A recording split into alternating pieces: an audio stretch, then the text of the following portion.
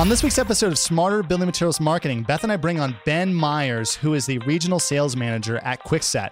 Ben is a wealth of knowledge as it relates to how to grow and successfully scale your sales team in the building materials industry. He shares some great insights and psychology around selling to help you be more successful and plan for this next year. So if you're looking for some great insights on how to be more effective with sales, so let's get into the podcast. Welcome to the Smarter Building Materials Marketing Podcast, helping you find better ways to grow leads, sales, and outperform your competition. And now, here are your hosts, Zach Williams and Beth Popnikolov.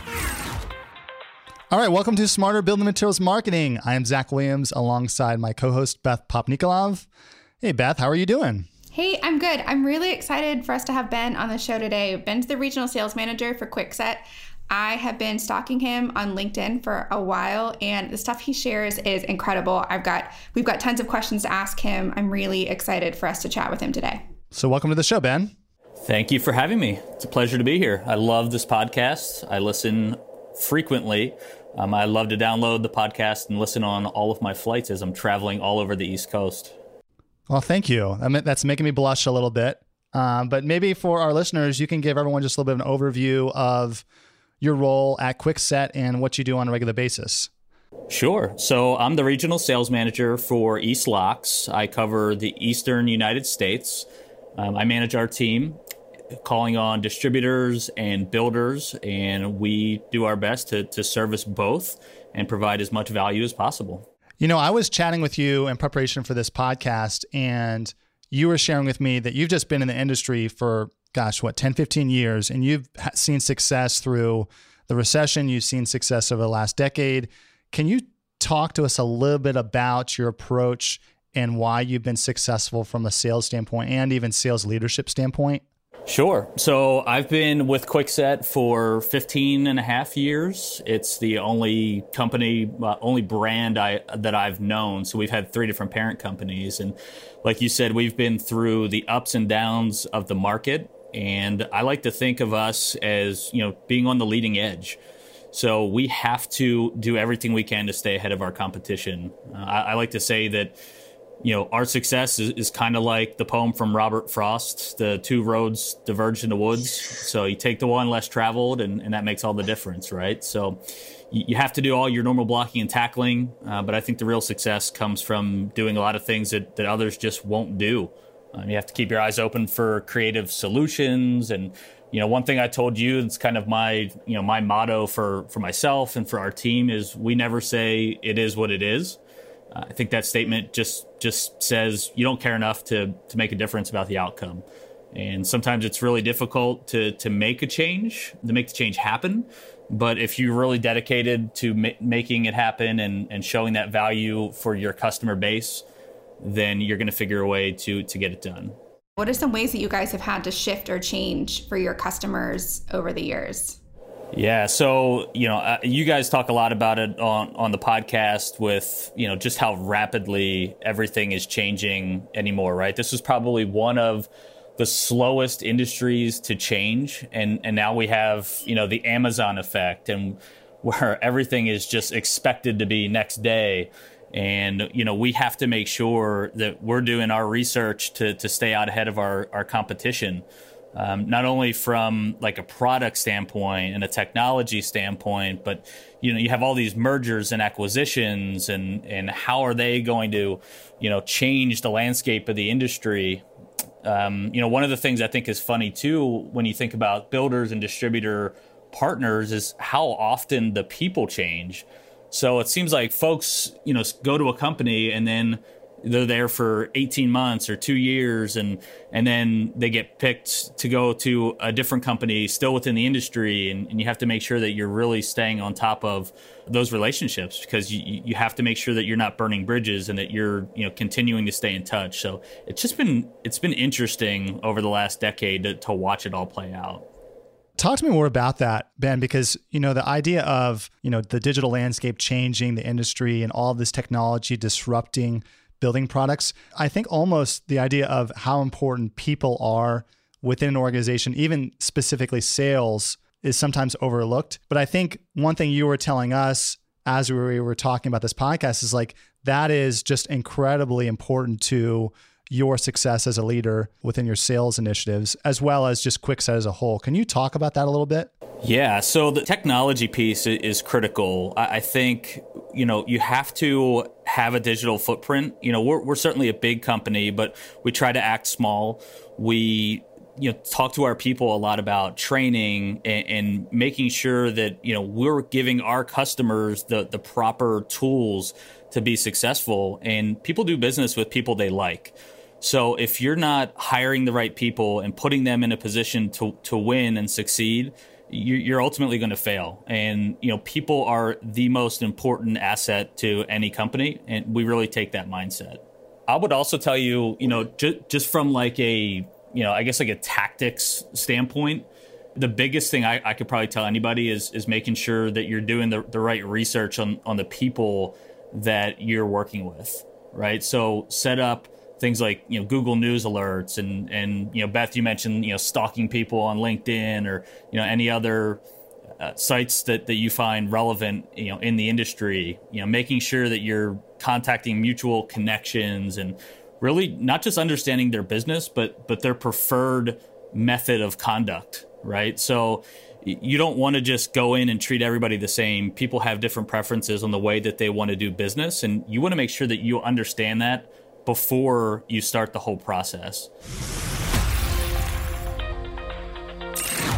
How many people do you interview every year to be part of your sales organization? Do I interview? Oh, wow. Yeah. So when you're looking at an open position, I probably go through somewhere in the neighborhood of 50 to 100, sometimes more resumes. I'll do somewhere in the neighborhood of roughly maybe 20 or so quick, first round interviews. And then from there, begin to dial it down. Per position. Yeah, per position. So I should probably state that I'm not like most managers. So we have the ability to have our HR team and our recruiters do a lot of that legwork themselves. I choose to do it myself because I like to live outside the box. I think you've heard me say that before. I don't think outside the box. I kind of live outside the box. And I look for different types of success and different personalities than your standard sales manager. So if you would ask anybody on my team or in my company, some of my hires have been outside the industry and have been highly successful. So coming from education or the hospitality world versus just the building materials industry. So yeah, I'll go through a lot of resumes and, quite an extensive number of actual, short first round interviews before we get into kind of the meat and potatoes second and third round interviews. Oh my gosh. Tell me what you look for in people. Like what are the two or three things that you're looking for? Like, you're like, yep, I see that. I want that person. Or is it like a gut feeling on an individual? So let's break it down into the resume and background research stage. So when I'm in that stage, I'm looking for attention to detail, right? I see a ton of resumes. The resume has to pop. It can't be an old styled resume where you're just, blurting out everything you've ever done. I want it to be succinct. There can't be grammatical mistakes. I want to see that you're staying up to date with things that are going on, in your industry or the world in general.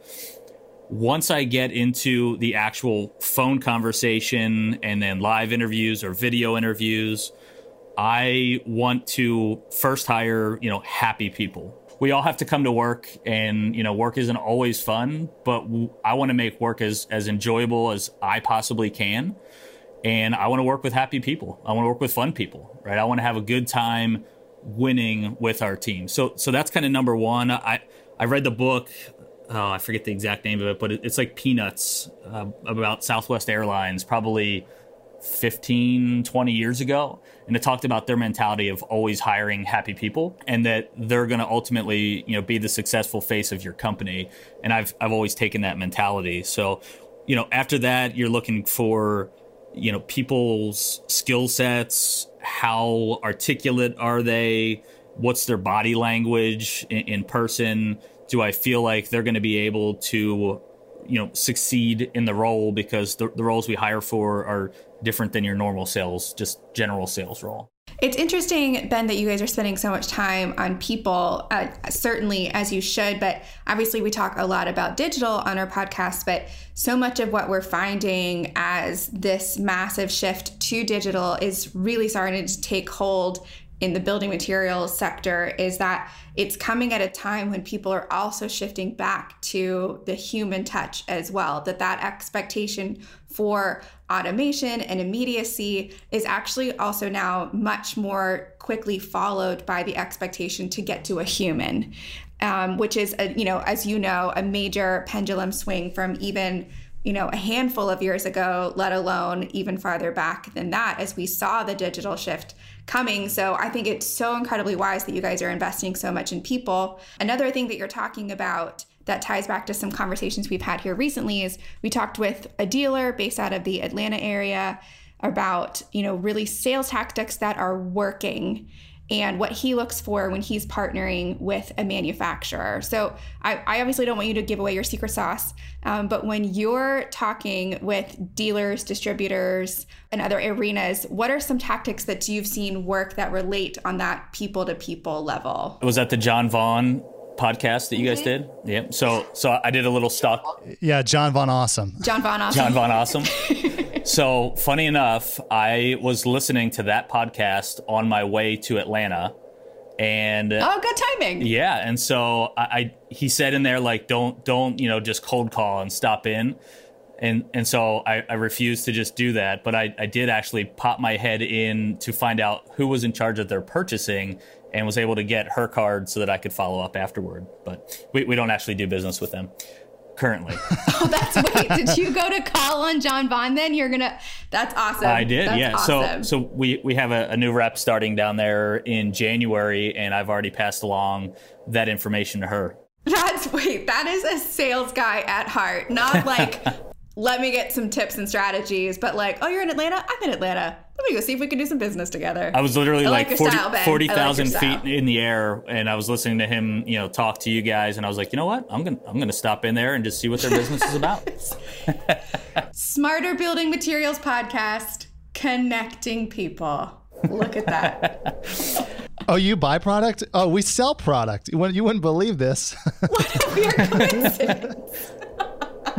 So you were asking a little bit about, the secret sauce, and, ultimately, again, it comes back to just understanding the business and understanding the people, right? So I'll tell you a good story about researching, right? So way back when, and this is the only time I've ever been kicked out of a meeting, this probably 12 years ago, maybe 13 years ago, we were in with a builder, and they were asking us questions, and I don't know if it was, just the builder posturing, or if he legitimately felt like we didn't do enough research, even though we felt like we did, but said we didn't know enough about his business and asked us to leave and come back when we did more research, right? So set me down a path from that point on to always make sure that we did more research than we ever, possibly could use in a meeting. And probably 98% of the information we find in our research phase doesn't even get used in the meeting. But I'll tell you what, I feel a lot more prepared going into builder and distributor meetings now than I did back then. I would also just say that, from a people perspective, I like to think about the way that they position themselves, right? So many moons ago, I used to play poker fairly extensively. And this is going to sound really weird, but my enjoyment really didn't come from the monetary aspect of it. I really like to just study the people, try to figure them out, and then make the right moves to succeed. And I kind of convert that into the business world, right? So I read a lot of different books about like lie spotting and behavioral patterns. And so I like to kind of, sit back in the meetings and observe and do my research and then hopefully make the right moves. And it's a little bit different, certainly in business where it's a selling scenario that better be mutually beneficial to both sides versus, in poker. But it's kind of that same recipe where you got to understand your audience, know what's making them tick, and then make the right move at the right time to be successful and convert the business and hopefully, give them value at the same time. Talk to us. How do you plan for that kind of preparation, Ben? Like, what are the steps that you take? How do you train your team? And like, is there a process or a methodology that you undertake to get to those kinds of results where you are not only coming prepared and selling effectively, but year over year, you're being successful doing it? Sure. So I think a lot of it has to do with the pre-planning. You know, everybody has like the templates they use for different meetings and the way they go about researching it. But I think that the way to be successful year over year over year is to have long-term strategic plans in place. So when we're building out our plans, and I'm, certainly I won't go into some of the real deep specifics, but we build our plans to be fairly broad, fairly general, but short. So, a one-page document that I could say is like a synopsis of here's what I want to do this year, here's what I want to do in the next 3 years, and here's what I want to do in 5 to 10 years in a marketplace. From there, I'll build out a lot of the tactics and strategies with the team, and we want to make sure that they're very, very specific, and those can be really extensive. So, that can be as many pages as you need to be from an overall perspective. And then once you get to that point, you start breaking down the territories into what I call sub-territories. And I want to get, specifics on each one of those. So how do all these different sub-territories and sub-markets add up to your territory? And then how does that up to my territory? And then how does that kind of roll up to the bigger picture of the organization and making sure that our goals are aligned with what the end game is for our company. So Ben, what does it look like on a weekly or monthly basis for you to manage and lead your team? Like, what are the things you're doing? How are you plotting their success? How are you keeping them engaged and moving the needle where you've set that line in the sand and that plan to say, we're going to achieve X, Y, and Z?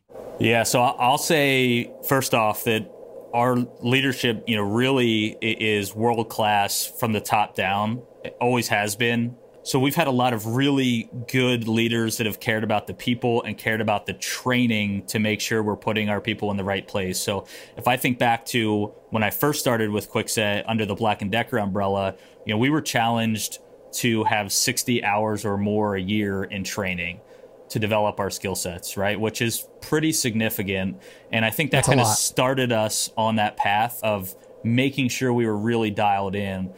From there, if you want to talk about the cadence that I have and that my leadership team has with our team, it's on a weekly basis for me, making sure that I have touch points with some of the leaders on my team.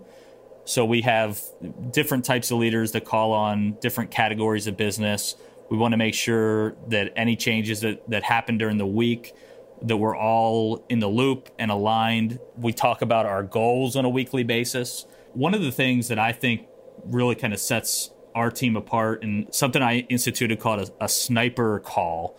And the reason we called it the sniper call is because it's short, it's very direct and on point. And what it was a quick 30-minute call every week outside of our normal cadence where we would bring on a guest from somewhere else in the organization to talk about what was going on in their business.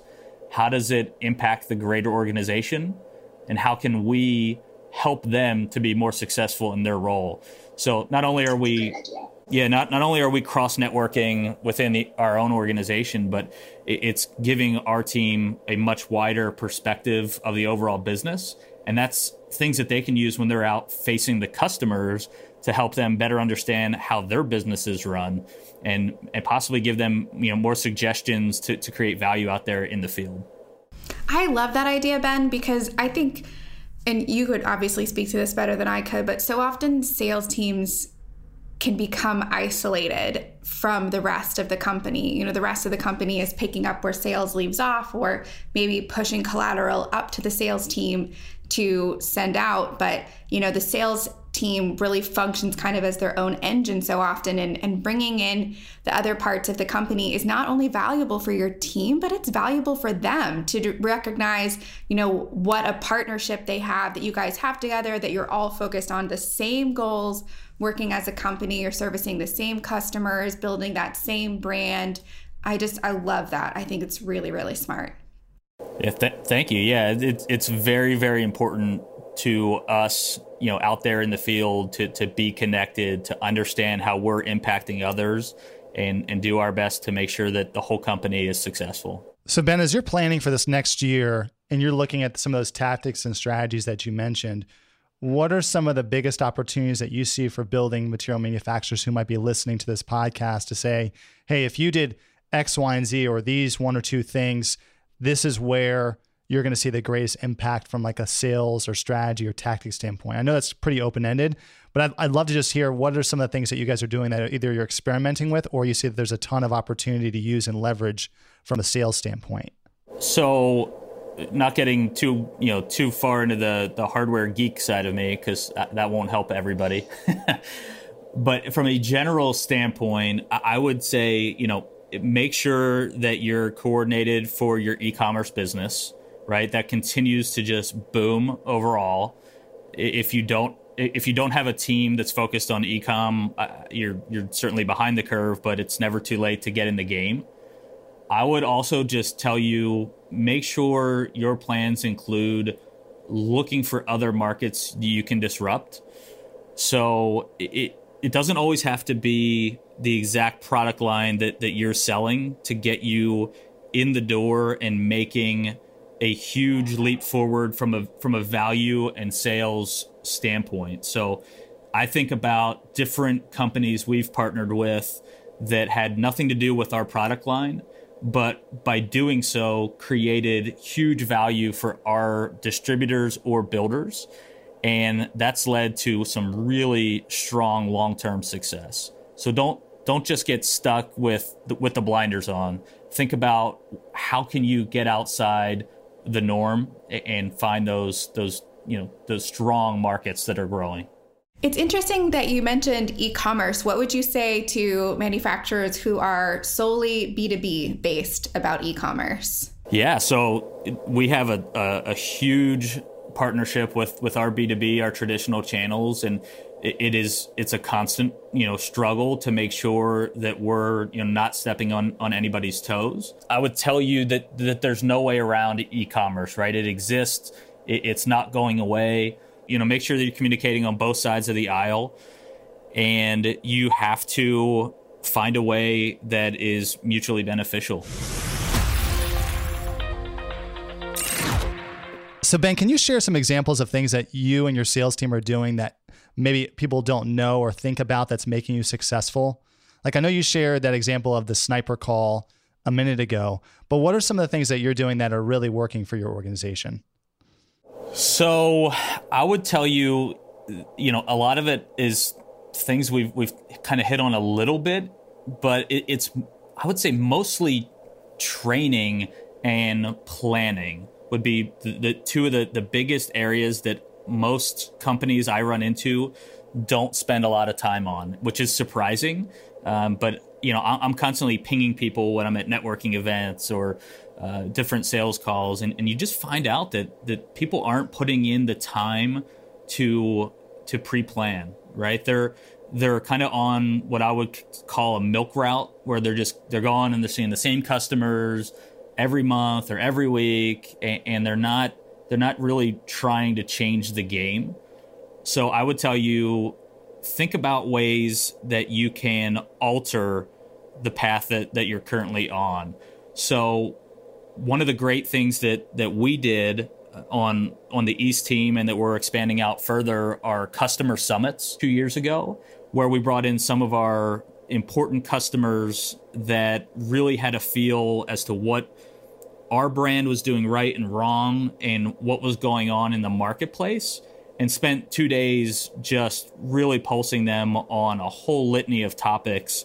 And out of that came probably, a few hundred ideas, and you can't execute on all of those, but you narrow it down to maybe a top 20 that you can start to impact, and then from there, maybe 3 that you can really change the game on and execute on at a high level. Man, that's gold. It's absolutely gold. I mean, it's coming from the mouth of the customer. Yeah. You have, their buy-in, obviously, because they're the ones coming up with some of these ideas. And you can also talk to them about, hey, these are some of the things that we're thinking about in our pipeline. What do you think before we get too far down the path? That's brilliant. Something else I would say that I'm always preaching about to our team is going the extra mile. So whether that means, writing a handwritten thank you letter, after a particular meeting, whether it means, finding a common thread between you and your customer, and maybe it's, maybe they enjoy coffee, right? I have a customer that just loves like specialty coffees, right? Find something online that's unique. Maybe send them a gift card for $5 to try out one of these new unique coffees. Or I was in town and we took them to a specialty coffee house that he had never been to. Going the extra mile might be driving product to a job site on a weekend because the builder has to meet a deadline, and there's no way that through the standard channels you can get this taken care of for them. Those are the kind of things that are going to leave lasting impressions with your customer base, that when your competition comes knocking on the door, they're gonna turn them away, or maybe not even give them a chance to bid the project, because they know that you have their best interest in mind, and the competition is certainly just an unknown at that point. Ben, why does your team like working for you? I would hope that they would say that they like working for me. It's an interesting question. I would tell you that I do my best to put their interest above my own. I put a lot of time and thought and effort into ways I can develop them personally and professionally with their buy-in, right? So we sit down, we have multiple conversations a year about how are you doing on your personal development? What classes are you taking? How are you giving back to your community? What are your life goals, and how can I help you get there? So is it climbing the corporate ladder, or are you happy where you are in your current role, and how can I make that more enjoyable? I talked earlier about trying to make life and work fun. It doesn't have to be terrible to go to work, right? You can kid around, and still keep things professional. We recently joined as a team an app called Voxer. I don't know if you guys are familiar with that. So Voxer came as a suggestion from one of my members on the team, and it's been really interesting because it's kind of a different side of people that we get outside of the normal, conference calls or emails, where you can, send a funny GIF or a picture or an audio recording. But the reason that it works so well for business is that we've got the whole team on there for the East. And if there's a problem in the field, instead of, waiting till they get home and building an email and waiting for a response, they can literally just take a video on site and send it. It automatically sends right out to the team, and they get instant responses back where, yes, I've seen that same issue, and here's the way to fix that, or this is the person you need to contact. And it speeds up our business ability out there instantly, but adds such a fun aspect to it. That's really smart. I love that. That's super clever. And Ben, I can tell by the things that you're saying that your team likes working for you. I think it's interesting, Ben, because, one thing we preach a lot from a marketing standpoint is like, we have to show people that we care about them by helping them. And it's funny. It's like the same thing with sales. Like, I'm sure with your customers, your number one goal is to show them that you're genuine, you're authentic, that you actually want to help them. And the same thing is with your team. If you're showing them that you care, that you want to help, that you're about them before you're about yourself, then it's going to make you successful and them successful. So, I mean, to me, it's just like creating reciprocity and creating rapport with people. It's the most basic concept, but it works across the board. You're spot on with that. So you made me think of, something else we talk about is this is a long-term business, right? The building industry, it's not used car sales, right? You're not going to go in and convert somebody on the spot and make that sale and go home and, and high five, your significant other, right? This is long-lasting, value-added sales, and you have to prove that you are authentic, because even if you make one quick sale and you're not authentic, they're going to see through it. You're going to lose that business in the long run, and you're never going to get that back. And people, while some people might change, from one builder to the next or one distributor to the next, the bad taste in their mouth about your brand will live on forever if you do something like that. So you have to be genuine when you're in those meetings and talking about creating a win-win scenario, or even a win-win-win if you're trying to triangulate between the builder, distributor, and yourself. Or Michael Scott, who coined that term win-win-win. Win-win-win? Love Michael Scott. It's the great equalizer. So Ben, thank you so much for joining us on this podcast. I feel like you've got so much knowledge and insight about how to do sales effectively within the building products industry. For anybody that wants to get in touch with you, what's the best way for them to reach out? If anyone wants to get in touch with me, probably the best way is LinkedIn. I feel like that's actually the best tool right now if you're in sales in the building industry to reach the people that you want to reach specifically. And I'm on there constantly, as Beth can attest to. So yes, if you want to get in touch with me, send me a message on there, and I'd be more than happy to speak with you. Ben, I have one more question for you before we let you go. As a self-professed, I think you called yourself a geek tech nerd. I don't know exactly the hardware geek. What's on your Christmas list? Ooh, on my from a hardware, like a tech standpoint, or just in general? I mean, you can give me in general. I was guessing for tech, but if you really want something outside of tech, I guess you could tell us that too. So from a tech standpoint, I've been getting really into like all the different Z-Wave products that are in the industry. So we are starting to put in all the lights and cameras, and obviously we have door locks, on the house, but the possibilities are endless with all the different Z-Wave connected devices. So pretty much anything Z-Wave is going to be awesome and appreciated on my Christmas list. That's awesome. That's a great idea. I like that. So for our listeners, if you enjoyed this podcast, make sure you send Ben gift certificates to Z-Wave products. Thank you both for having me on the podcast. I really enjoyed it. Thank you so much for your time, Ben. You're very welcome. Yeah, I really appreciate it. And if you want more great content like this, go to venveo.com/podcast. Until next time, I'm Zach Williams alongside Beth Popnikolov. Thanks, everybody. You've been listening to Smarter Building Materials Marketing with Zach Williams and Beth Popnikolov. To get the resources mentioned in this podcast, visit venveo.com/podcast. Thank you for listening.